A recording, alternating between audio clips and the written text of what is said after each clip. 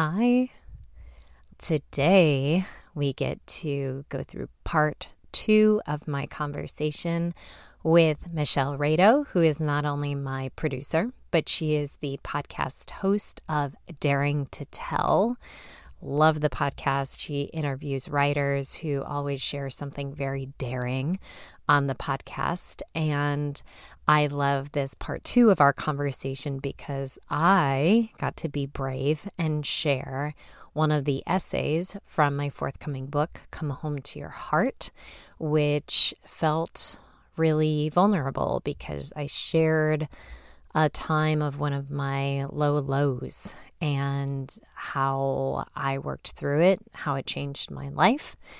You'll definitely want to listen in, and it helps you get a sneak preview of some of the content that is in my forthcoming book, Come Home to Your Heart, which comes out May 9th. Here it is, my conversation with Michelle Rado. She had check-in questions like, what are you grateful for about yourself? And I was like, oh my God, I don't know.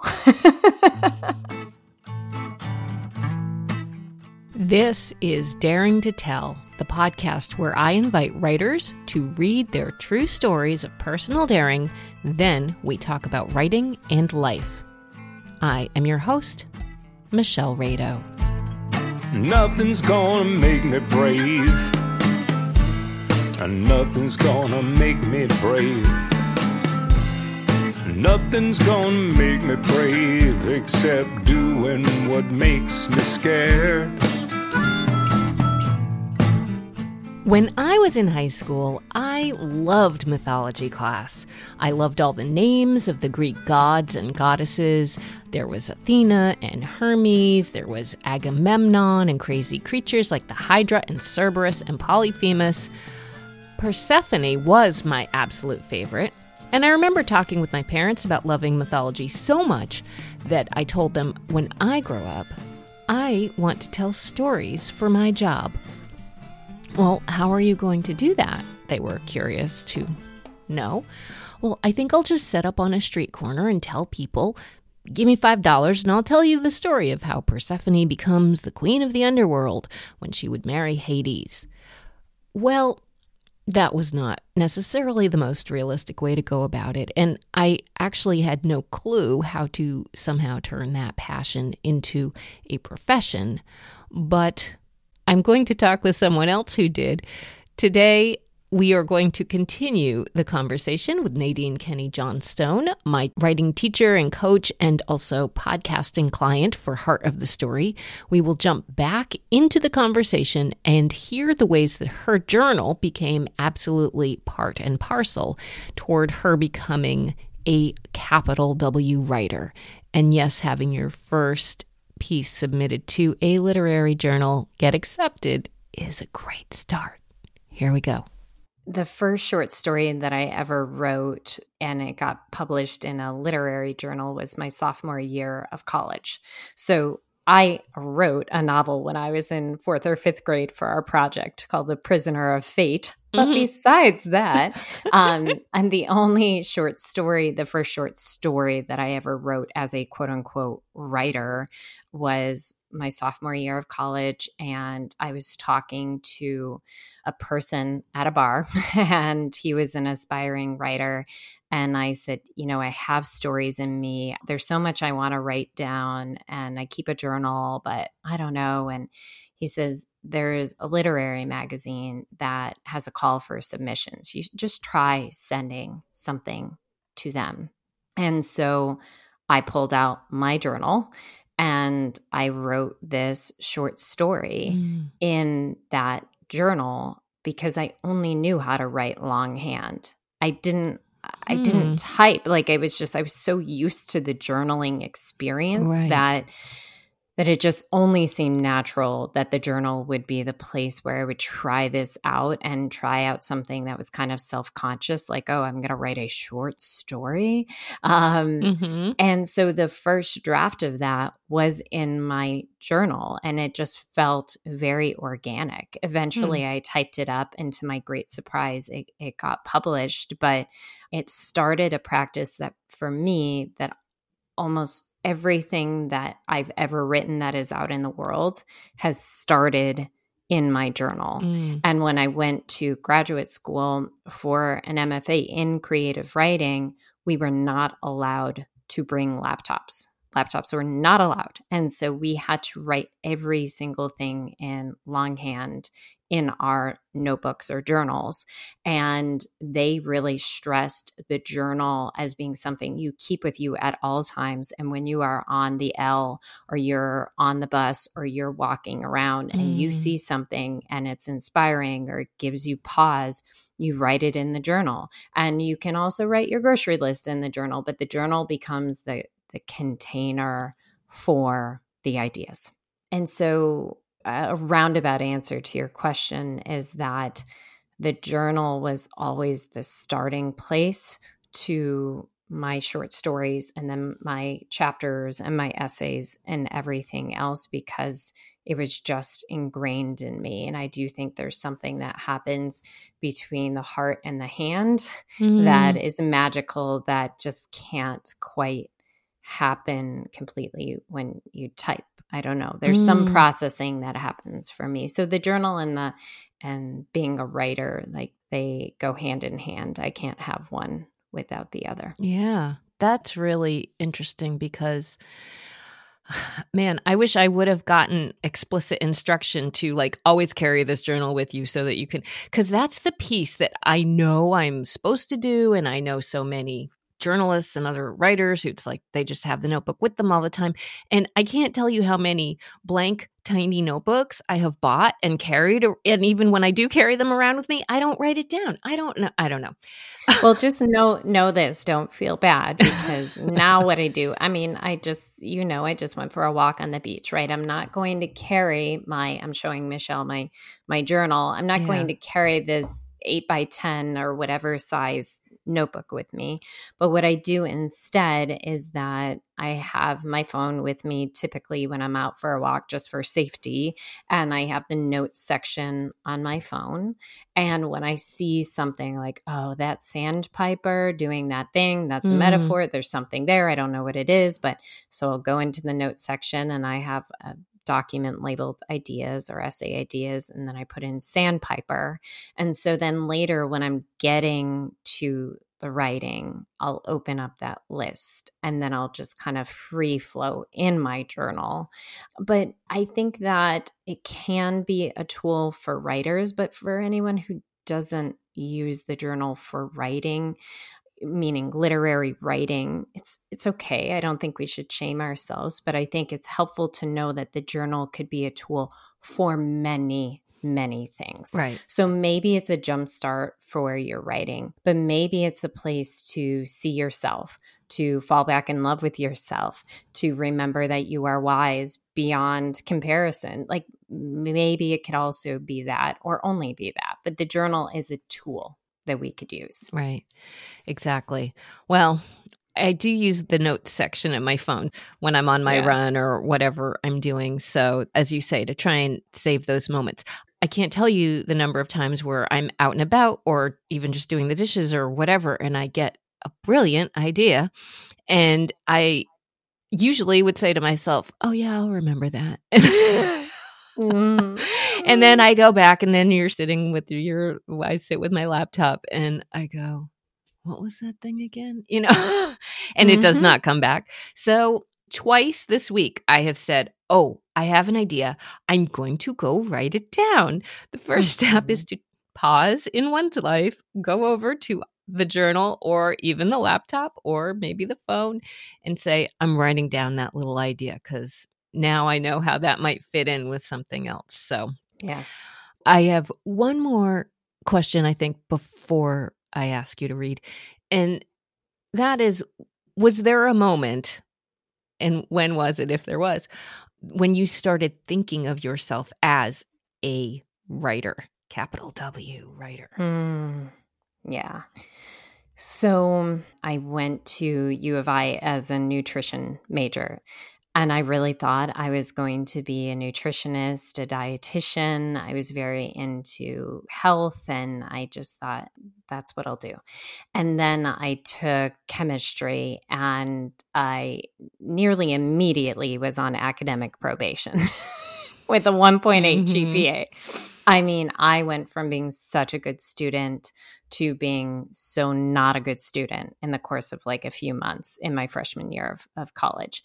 And so when I came back home for Christmas break and my mom saw my report card, which I did not know was being mailed home, she made it very clear very quickly that I'd better get my act together, or else I was moving back home and paying for school and getting a job and all of those things. And so I thought to myself during that holiday break, like, what am I even good at? What do I even care about? And I certainly knew that math and science were not the route.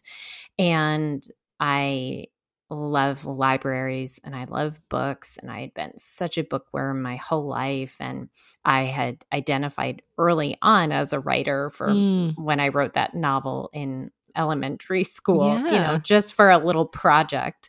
So I knew that the writing vein was there. So I thought, okay, well, let's see what I can do. And so I just looked at the other majors that I could switch to.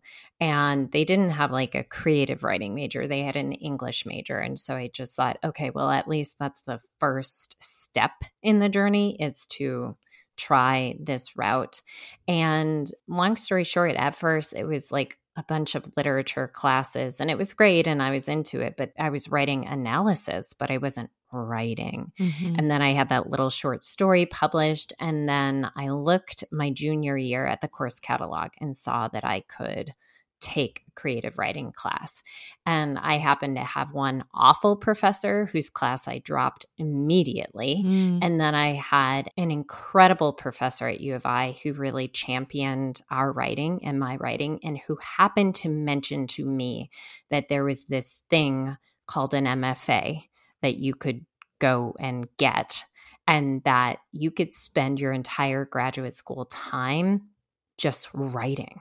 And it sounded like someone was saying, you can go play with butterflies for 2 years. I mean, the thought of it was so like, what? Really?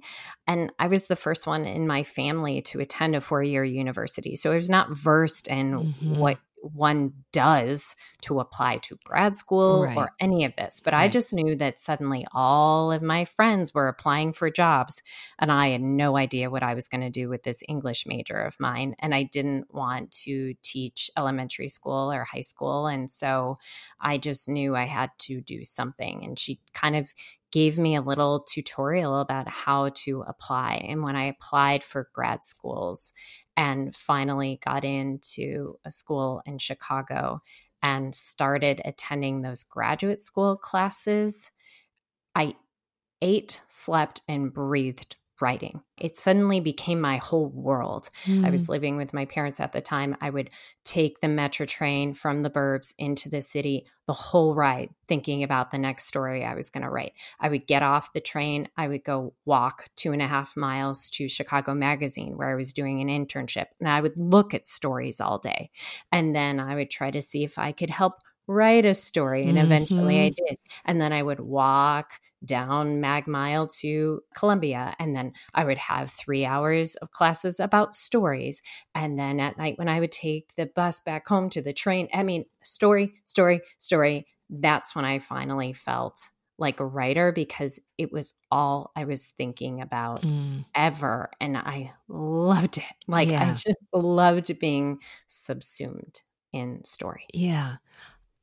Do you know what you just also, like the ingredients in that story include walking, thinking, writing. It's sort of like this mix of stuff that helps all the stages of, I think, what writers do, which is you need the time immersed in the craft, perhaps a bit, or in the exposure to what other stories are. You need that away time where your body is doing something else. It was the perfect stew for you, or for perhaps any writer, I mean, or many writers, I would guess. But that sounds absolutely fantastic. And I can see how you just jumped right into it. And the idea that your first story submission got accepted, oh boy, no bigger no bigger high than that. It's like, oh yeah, I want more of that. That is something, you know? Yeah, it's the little win that I didn't know I needed in order to propel me, because the road after that was not smooth. And I Right. got rejected from 8 out of the 10 grad schools I applied to, waitlisted by 2 of them. Finally, the one I got into, I think they were just so sick of me badgering and calling the office every day that they accepted me. But regardless, I got in. So, I mean, it was not a smooth road to graduate school. So that little win Mm-hmm. sustained me and gave me some ounce of confidence Yeah. that I had something in me. And it's not that I walk around the world like doubting my writing capability. I don't ever claim to be the best writer in the world, but what I do know is that I can't not write. I just cannot not. Yeah. And so, like, the world, you're going to see my words, whether you like it or not, because I can't not do it. Right. And so it was like, I was going to keep knocking on doors, but it was nice to have just that little boost to buoy me. But those moments absolutely are sustaining. And one of the things I do believe is that the universe does drop us these little, like, oh, here's a little crumb that is saying this is the right direction for you. And one way to say that is that you followed your heart. Ah. Dare I say, you followed your heart. I totally did. Yeah, there was to really sit and look rationally at, say, the amount of tuition that an MFA costs versus the minimum wage I was making as an intern. You know, on paper, it doesn't seem rational at all, but there was no doubt in my being that once I entered that little world, that I knew these are my people. Yeah. This is my place. This is what I've been missing. It felt like such a void filled that I just wanted to keep riding that wave forever. Yeah. Well, shall we ride a little bit of that wave now? Yeah, let's do it. All right. So I am so thrilled and excited to have you read a chapter from your forthcoming book, Come Home to Your Heart, which is a guided journal for harnessing your inner wisdom and falling back in love with yourself. I would love to have you read chapter 8. You have a few sections. You have looking within, you have learning and expanding, you have dealing with healing when life doesn't go as planned, and you have charting a new course. And so this essay is at the very beginning of one of those most delightful stages of anything we go through, learning and expanding. So whenever you are ready. Yes. Triage. On a sunny Saturday in March, I took Gio to a playdate at the park. As he chased his preschool friends around the slide, I caught up with one of the other moms. We stood in the wood chips and chatted about life, about the difficulties of juggling it all. She and her husband had been running their own business while raising their 3 daughters. On top of that, her husband had been temporarily transferred to DC for his other job. Last month, she said, he was gone for 3 weeks and home for 1. I kind of fell off the face of the earth. She shook her head, traumatized by the mere thought of it. I never want to be separated like that again, she said. I bet, I said. You're just in pure survival mode. Exactly, she agreed. It's triage. It was such a fitting term that it stuck with me for the rest of the day. Back home, while Gio zoomed his trucks around our living room floor, I thought about what happens in hospital triage. The nurse asks each incoming patient a list of questions to assess the severity of the situation, then prioritizes who gets treated first and how. The goal is to save as many people as possible. Assess, prioritize, treat. How accurate a metaphor for life. When we are in emergency situations, our needs inundate us, and we have to triage which ones are the most severe. I always got into trouble when I didn't properly triage. Even when my psyche was internally bleeding, I felt disconnected from Jamie. I talked sharply to Gio. I was bitter because I hadn't written in months. I concentrated my efforts on the thing that had a cold, my email inbox. When things got tough, I suddenly found it absolutely pertinent to organize my closet, unclog my pores, catch up on the latest reality TV, and search the internet for all-inclusive vacations. Again and again, I did this, putting important conversations and rest on the back burner, even when my soul was near death. It wasn't until I was barely functioning or my relationships were brittle that I paid attention. It's because the symptoms are harder to see. Sometimes the loudest patient gets the drugs, while the most suffering one quietly collapses in the corner. At the hospital, the nurses use something that we rarely think to utilize, the check-in questionnaire. So often, that's the missing step in our lives. We don't take the minute we need for assessment. But over the past decade, I've been learning the hard way that it's imperative for us to take our own temperature, scan our bodies, and acknowledge what's hurting physically, mentally, emotionally, and spiritually. Then, once we have identified the problem, we must tend to our most bleeding wounds, even if it means taking time out of our busy lives. So often, we avoid care because we know that it'll interrupt our schedules or take emotional effort. But if a loved one was sick, wouldn't we give them medicine or get them to a doctor? Then why do we avoid the very things that save us? Everyone has their breakthrough moment, and this was mine. A beautiful Sunday afternoon in September, 3 years after moving back to Illinois. Sun streamed in through our kitchen windows.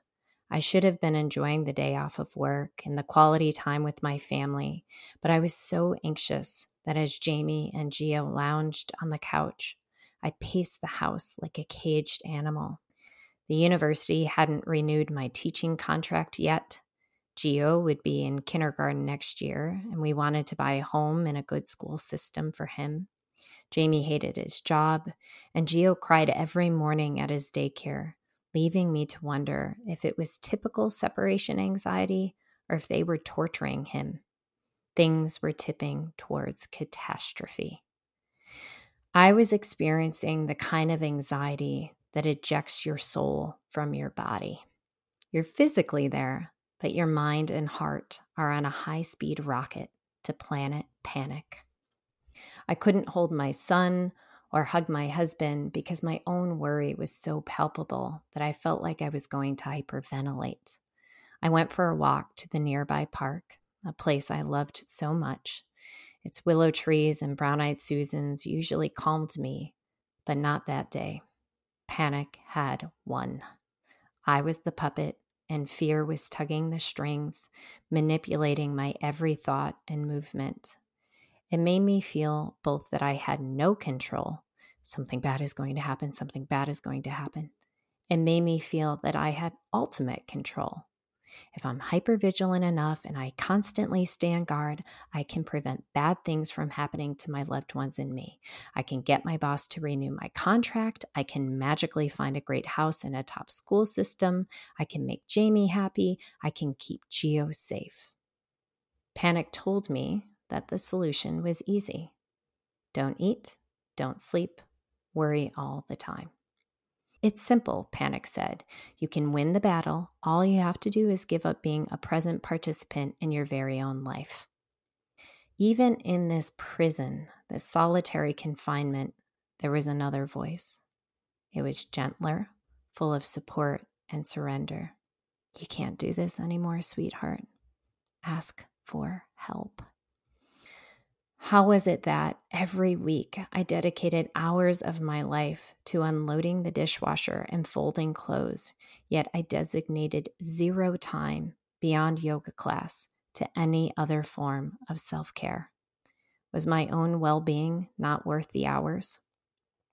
I walked home and opened up to Jamie, and when I saw the concerned look in his eyes, I decided right then to make a change. I would put as much attention into healing myself as I put into the other areas of my life, and I would find someone to help me. The following week, I entered a holistic health center for the very first time. When my practitioner, Ann Baker, emerged to bring me back to her office, her presence struck me. She had a gray bob and hazel gray eyes. It was immediately clear that she was a tender, wise soul. She wore flowy clothes and seemed to float as we headed down the hallway. Her office was a cozy nook that smelled of lavender oil. I sunk into a comfy chair in the corner, took off my shoes, and sat cross-legged. Perched across from me, Anne led me through a grounding meditation and then asked what had brought me to her. She listened intently as I dumped out all of my life's woes. She breathed in slowly through her nose, and her whole body rose with the inhale. Then she exhaled deeply. "It makes a case for mindfulness, doesn't it?" she said. "If we can't control the past or the future, then it makes experiencing the present moment really important. Truly," she added, "it's all we have. This moment, now." Her words heated my entire body, partly because I rarely lived in the moment, but the other part held hope, because from then on, I could. Thank you so much for that. That is, it makes me want to take a deep breath. I love that these essays are, I read them all as like little parables. Like, okay, what am I going through? What is this going to be? How can I deal with it? And I never get the feeling that at the end you're like, oh, phew, now that was fixed. It's sort of like, okay, well, now I live in the No. present moment. And then I still go, oh my God, nothing's doing what I think it should. But I love your candor about the anxiety that you experience. And I relate to a lot of anxiety as well. And the real desire to just, okay, if I just do this and just do that and just do that, everything is really going to be okay. And I don't know. The sad thing is, like, just because everything doesn't go as terribly as we might anticipate doesn't mean that that was us holding it all together. You know what I mean? It's a little bit like, okay, just because that doesn't happen doesn't mean that that was the right thing to do. Anyway, one of the many things that I loved about this piece and that I made little marks about, I was experiencing the kind of anxiety that ejects your soul from your body. That's a really powerful, not only thought, but observation. I have been listening to a lot of mind body stuff lately that was basically like saying anxiety or disconnect or mental anguish comes from a place of our bodies and our minds not being attentive on the same thing at the same time. And I talk with one of my friends about how much she loves doing jigsaw puzzles. And we both were like, oh my God, because all you're thinking about is the puzzle piece, the shape, the color, looking for this. And I've always been very frustrated by puzzles, but I feel like when I finished it, I was like, oh my God, I feel like I have been to a tropical island for 20 minutes or something, because it does have that effect of aligning body and mind. So I just want to say kudos for not, I mean, that's huge wisdom to harness. And clearly in this, you mention your mentor, your spiritual mentor, Ann Baker, who I know you've talked about before, and what she's done for you. And That's what I thought about after hearing and reading this piece. And I guess one of my questions is really about rituals and the rituals we create for ourselves.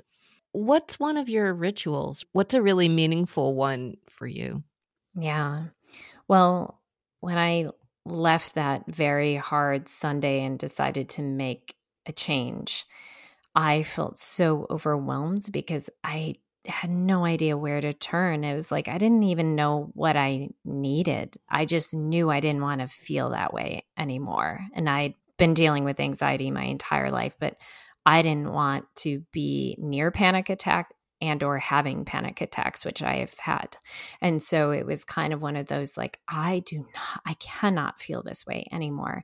And so when I, by chance, did some Google search and went to this one place that didn't work out at all. But like the second person I found was that I called this holistic center and they were like, I think Anne does something that might help you. And I was like, sure, I'll talk to her. I was just so open to talking to anyone about anything that when I met her and she had me really assess my emotional health and spiritual health, this was new. This was new for me because I was paying attention to what I was eating. I was paying attention to moving my body. As I already talked about, I was tuned into health, but I had completely negated my emotional health and my quote unquote spiritual health. I thought spiritual meant religious. I didn't know that it could be anything else. And so one of the first sessions, she said, I want you to go home and I want you to, in your journal, assess on a daily basis where you are, physically sure, mentally sure, but also emotionally and spiritually. I was like, what does that mean spiritually? And she was like, your soul. How do you feel in your soul, in your being? And I was like, crap, I've got a lot of work to do. I don't even know. Like, I'm not even speaking this language. And so I would go to that same park where I had near panic attack. And I loved it because it has these beautiful brown-eyed Susans and willow trees. And I would go every Sunday. I started creating a ritual for myself. I would bring my journal and I would bring headphones to listen to some relaxing music. And I would go sit on a bench and watch the sunset. And I would gauge my emotional, mental, spiritual, and physical health. And she had other check-in questions like, what are you grateful for about yourself? And I was like, oh my God, I don't know. Yeah. It was these wonderful journal questions that I had never, ever considered. And I had been journaling my whole life. And so it became really a check-in, a triage check-in. Like, where am I even at emotionally? What am I feeling? How do I feel in my being? Do I feel settled? Do I feel calm? Do I feel connected to nature, to the energy all around me? I think before then, I felt like this detached balloon of, I was just a head, a brain going around the world. Right. So that ritual of the check-in became my basis. And then I started doing it more regularly. Like, I was still journaling, but I started doing that check-in. Where am I at today on a scale?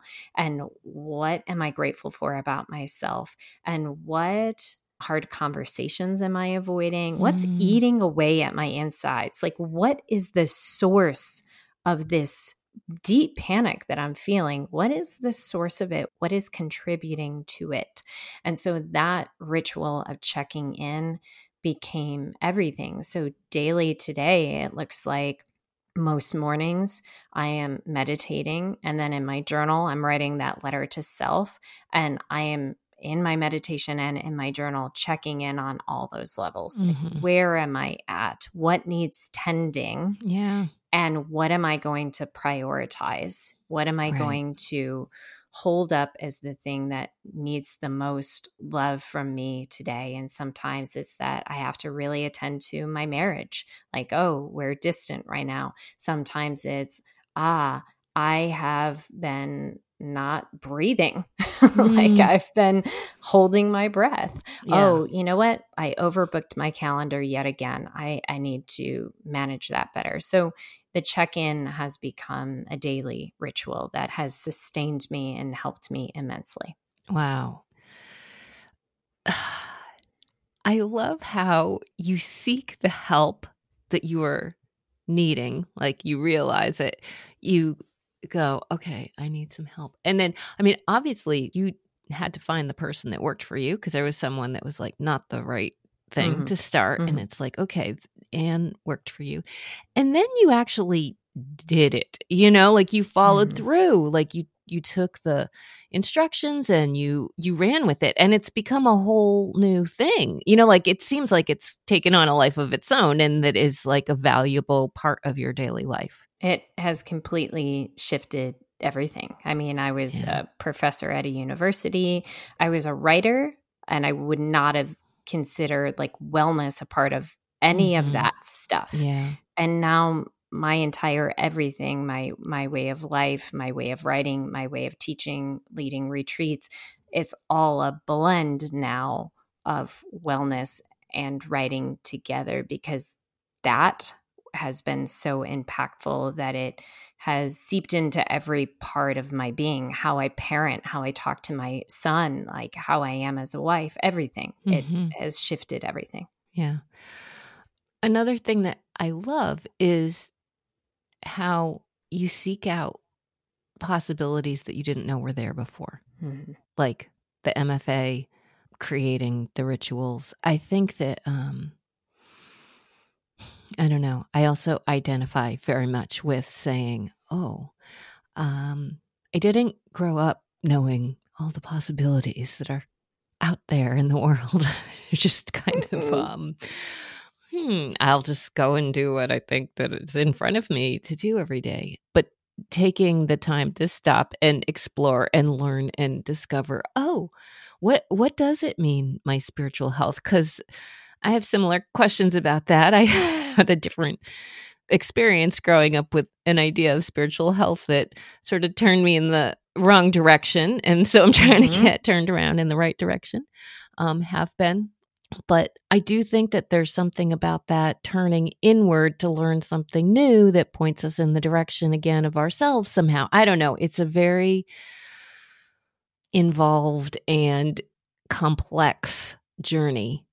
And I think to take it back to the journal, that's been the place where it's all kind of come together. And now you are offering not just what worked for you, but like some specific questions. And this is not a journal that's just like, okay, now write your thoughts. No, you you have I've got questions. Nadine has some real questions for you, and you better sit down and start thinking about these answers. But it's great. So I have a two-pronged question about that. Why don't we first go with tell me a little bit about the guided journal part of this book. Yeah. So when I finished writing my memoir of This Much I'm Sure, I didn't know what the next book project was, but because I'm a writer, I couldn't not write. And so I just was writing these little essays. One day, this idea of a title came into my head, and it was Home is in Your Soul. And I was like, that's cute. And then I didn't realize that literally I would be sent on a journey of finding home. And that from there, we would live in 7 different places in many different states, and we would go on the road for 3 months in an Airstream. Didn't know that home would be such a loaded word. And so I was just writing these little essays, and I didn't know what to make of them, and I just kept compiling them. And then as the pandemic was happening, I just felt the need to start at least reading some of them. And then you came, I mean, we had known each other, but you were had this little side note, P.S. I'm a producer. Yeah. And so we started working together. Yeah. And so I just felt the need to start reading some of them aloud. And just naturally, when I went to go record me reading them out loud, I couldn't help but then talk about them afterwards and then give a meditative reflection. It just seemed like a natural component because I never wanted to be just here's my story. I then wanted to turn to the reader to give them time to think about their own life and never prescribe. I'm not giving advice, but just offering questions that open up lots of internal conversations for the reader or listener. And so that just kept happening. And I was like, if that feels so natural from an auditory sense, why can't that be on the page? And so I started adding these journal questions after each essay. And it just seemed to fit, in my mind, the two paired completely together, because I always feel that when I'm reading a good book, especially if it's one that's really kind of thought-provoking and reflective, each time I'm wanting to write notes about my own life and like, okay, how does this affect me? And what have I learned? And, blah, blah. And so I was like, why not give the reader space for that right there in the book?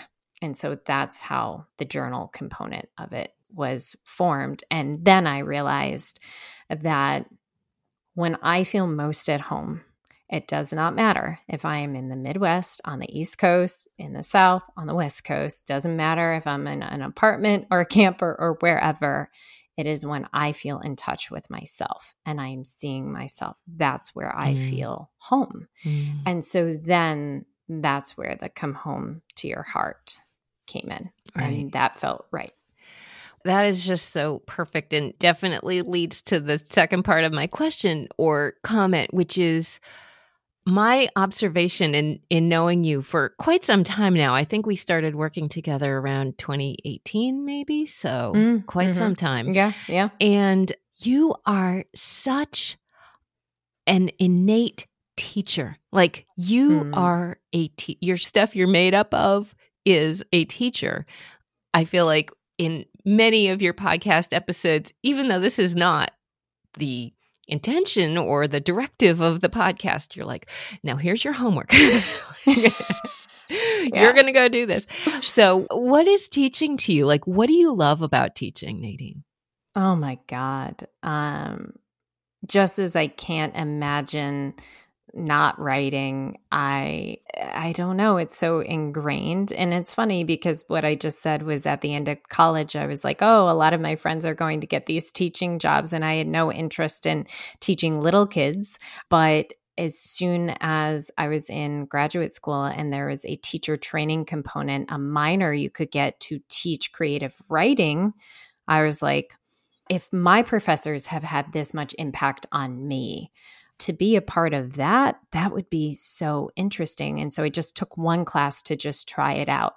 And we did the very thing that, I was like, no, thanks, which was that we went into a second grade classroom and taught creative writing. Right. And I still knew that I wanted to teach adults, but just being able to talk about something that I loved and be a facilitator and orchestrator, but not just open up a space for somebody to do it, but I'm just kind of a guide.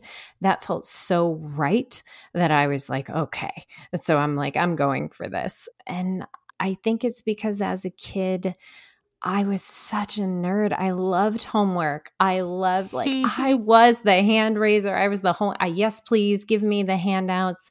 I love learning. I love learning so much. Like if I ever retired, which I don't think I ever will because I just want to keep doing this forever, I would just want to learn, and keep learning.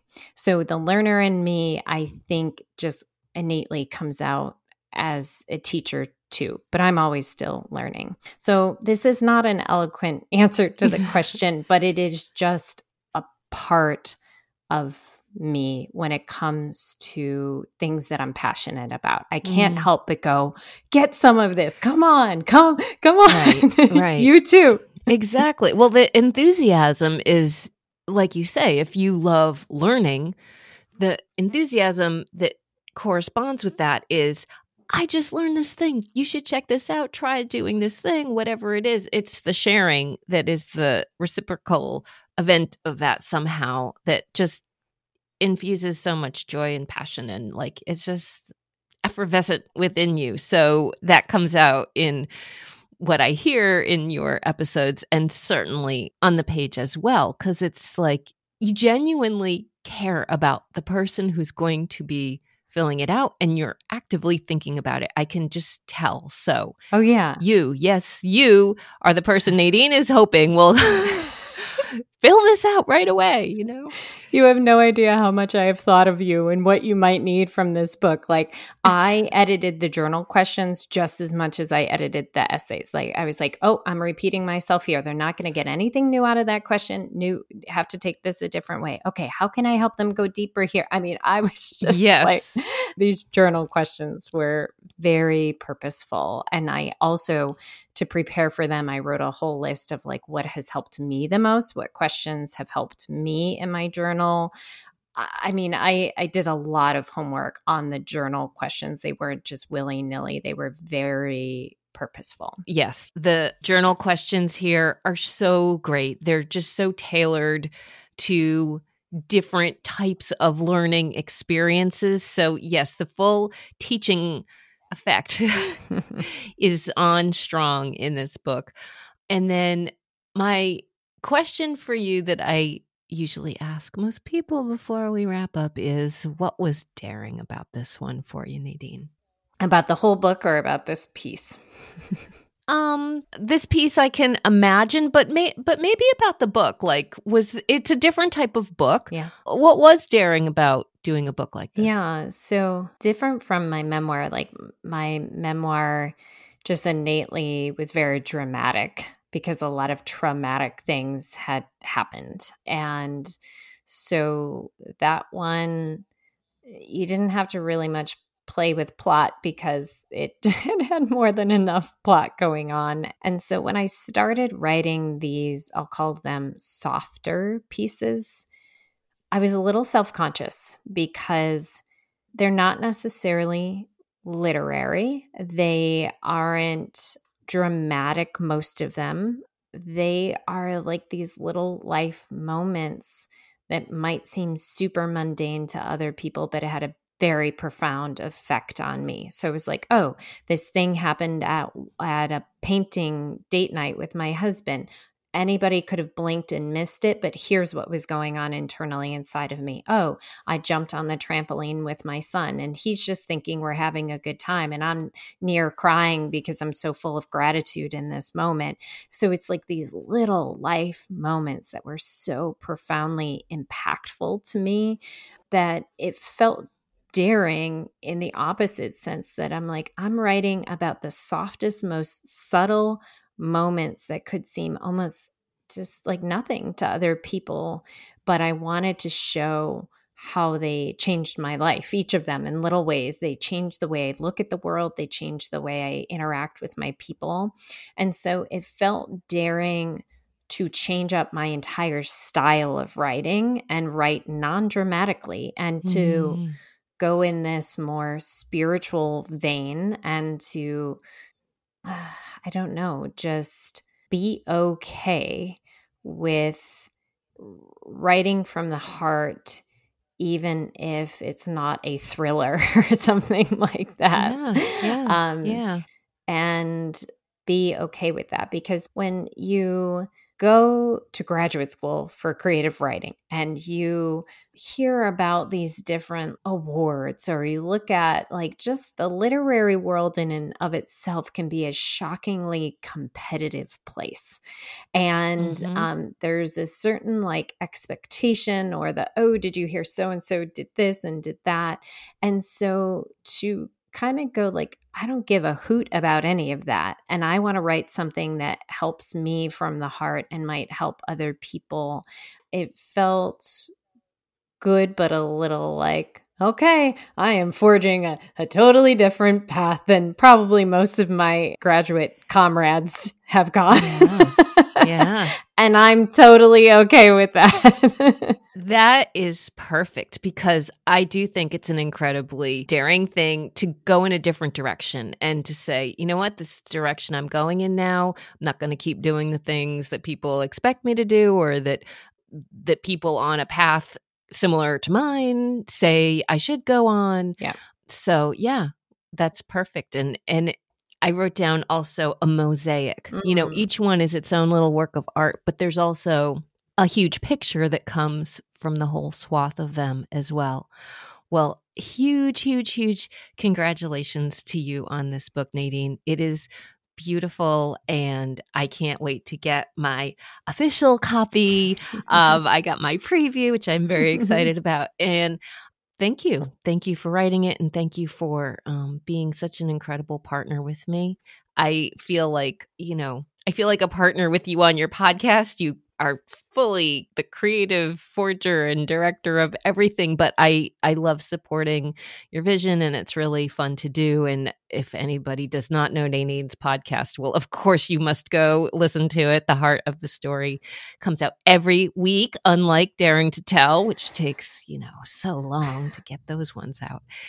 One other short thing, sorry, I'm going to cut you off, that I was going to say is I feel like the other lesson of what you've done is, in a creative sense, the lesson of just doing. Like, I'm not sure where I'm going. I'm sort of feeling my way around with it's sort of the content and the process at the same time. Like, I'm going to figure out where I'm going by doing it, not by sitting around and trying to decide. Like, you're not that floating head anymore. You are a fully formed soul and body together going in a direction with this. And it feels that fully formed thing to go in the direction that you are following your heart. So again, thank you. Well, I have major gratitude to share with you, because I really don't know if the book would exist the way it is without you, because you are the one that made the whole podcast possible. If I didn't have a producer and didn't have a skilled, heartfelt producer who got me and my vision, the podcast wouldn't exist, first off. And the podcast was the basis for the book. And so if you weren't in this with me, I don't think this book would exist, truly. So Wow. It would be something very, very different. So you are in my acknowledgements page, but I want to thank you. I want to acknowledge you person to person for just everything, because what listeners don't know is just the heart work that goes in behind the scenes of any creative endeavor. And for a couple years, I had been writing in my journal, like, I don't want to go it alone anymore. Oh my God, I could get teary-eyed. I was like, I don't want to go this creative path alone anymore. It can be so lonely. And then here you came. And I feel so lucky to have a collaborator that I could talk with every week and shoot ideas off of and score, put beautiful music to my essays, and just see me for who I am and try to bring my vision to life. So I'm so grateful for you. I'm so grateful to collaborate with you and for you to be a part of my life. Thank you. Oh my God. Thank you so much. That I can't even tell you how much that means to me, because it's like a happy spiral that goes right back at you, because I can't tell you how much I love it. I love bringing your vision to life. I love scoring those stories. Yes. It's like, it is, yeah. Well, thank you. Thank you so much for being on Daring to Tell. And I don't even know. I have a horrible time ending things. So I will just say, thank you. Thank you.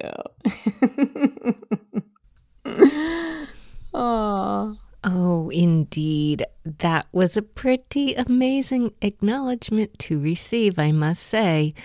Scoring Nadine's essays, that is one way I never envisioned my English major turned music major self coming to fruition. If you have not heard her podcast, Heart of the Story, well, it is one of my great joys to produce for her. I'm going to put a link to it in the show notes, as well as a link to her website where you can see the classes and retreats she has coming up. And of course, her book, Come Home to Your Heart, will be open for pre-order any day now, so I hope you will go order that as well. It is a beautiful book guided journal written so lovingly with you in mind. I know that it will be something that will be of value to you. Thank you so much for making it all the way to the end of the episode. I will confess I'm a little behind at the moment. I am actively scouting some new books and new writers to bring you next, but I am not entirely sure what will pan out before the first Tuesday in March, if anything. I will do my best, but if I fall short, I hope you will be on the lookout for whatever happens next. I promise I am working on a few things, including my newsletter. If you go to my website, michellerado.com, you can sign up for Hit Pause, my monthly musing, somehow related to this month's podcast episode. People tell me they really enjoy it, so maybe you will too. Thank you very much to my musician husband, Phil Rado, who wrote and performed my theme music, Make Me Brave. And of course, my biggest thanks go to you for daring to listen. I will catch you soon for the next story. And nothing's gonna break my fall. There's nothing in the protocol. It's like swimming up waterfall or taking away the ground. Taking away the ground. It's like taking away the ground. Oh, I loved being able to talk with Michelle and share one of my essays and really reflect on the ways that writing has gotten me through some really hard times. If you would love to check out the book for yourself, I put the pre-order link in the show notes. It's called Come Home to Your Heart, and it comes out May 9th.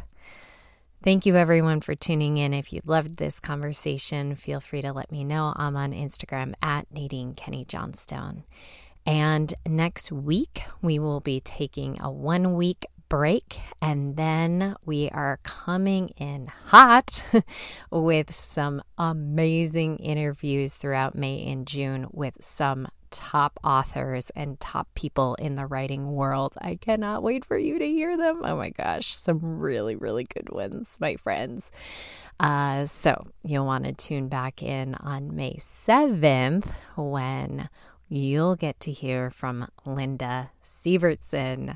She not only has written multiple books, but her latest book, Beautiful Writers, is an anthology of all the best writing advice that she's gotten from writers on her podcast, Beautiful Writers, like, Elizabeth Gilbert and Cheryl Strayed, just to name a couple, Martha Beck too, as well as her own writing journey is woven through that book as well. It's so good. You're going to love the conversation. Whether you're a writer or not, it is so, so inspiring. Remember that every heart has a story, and every story has a heart.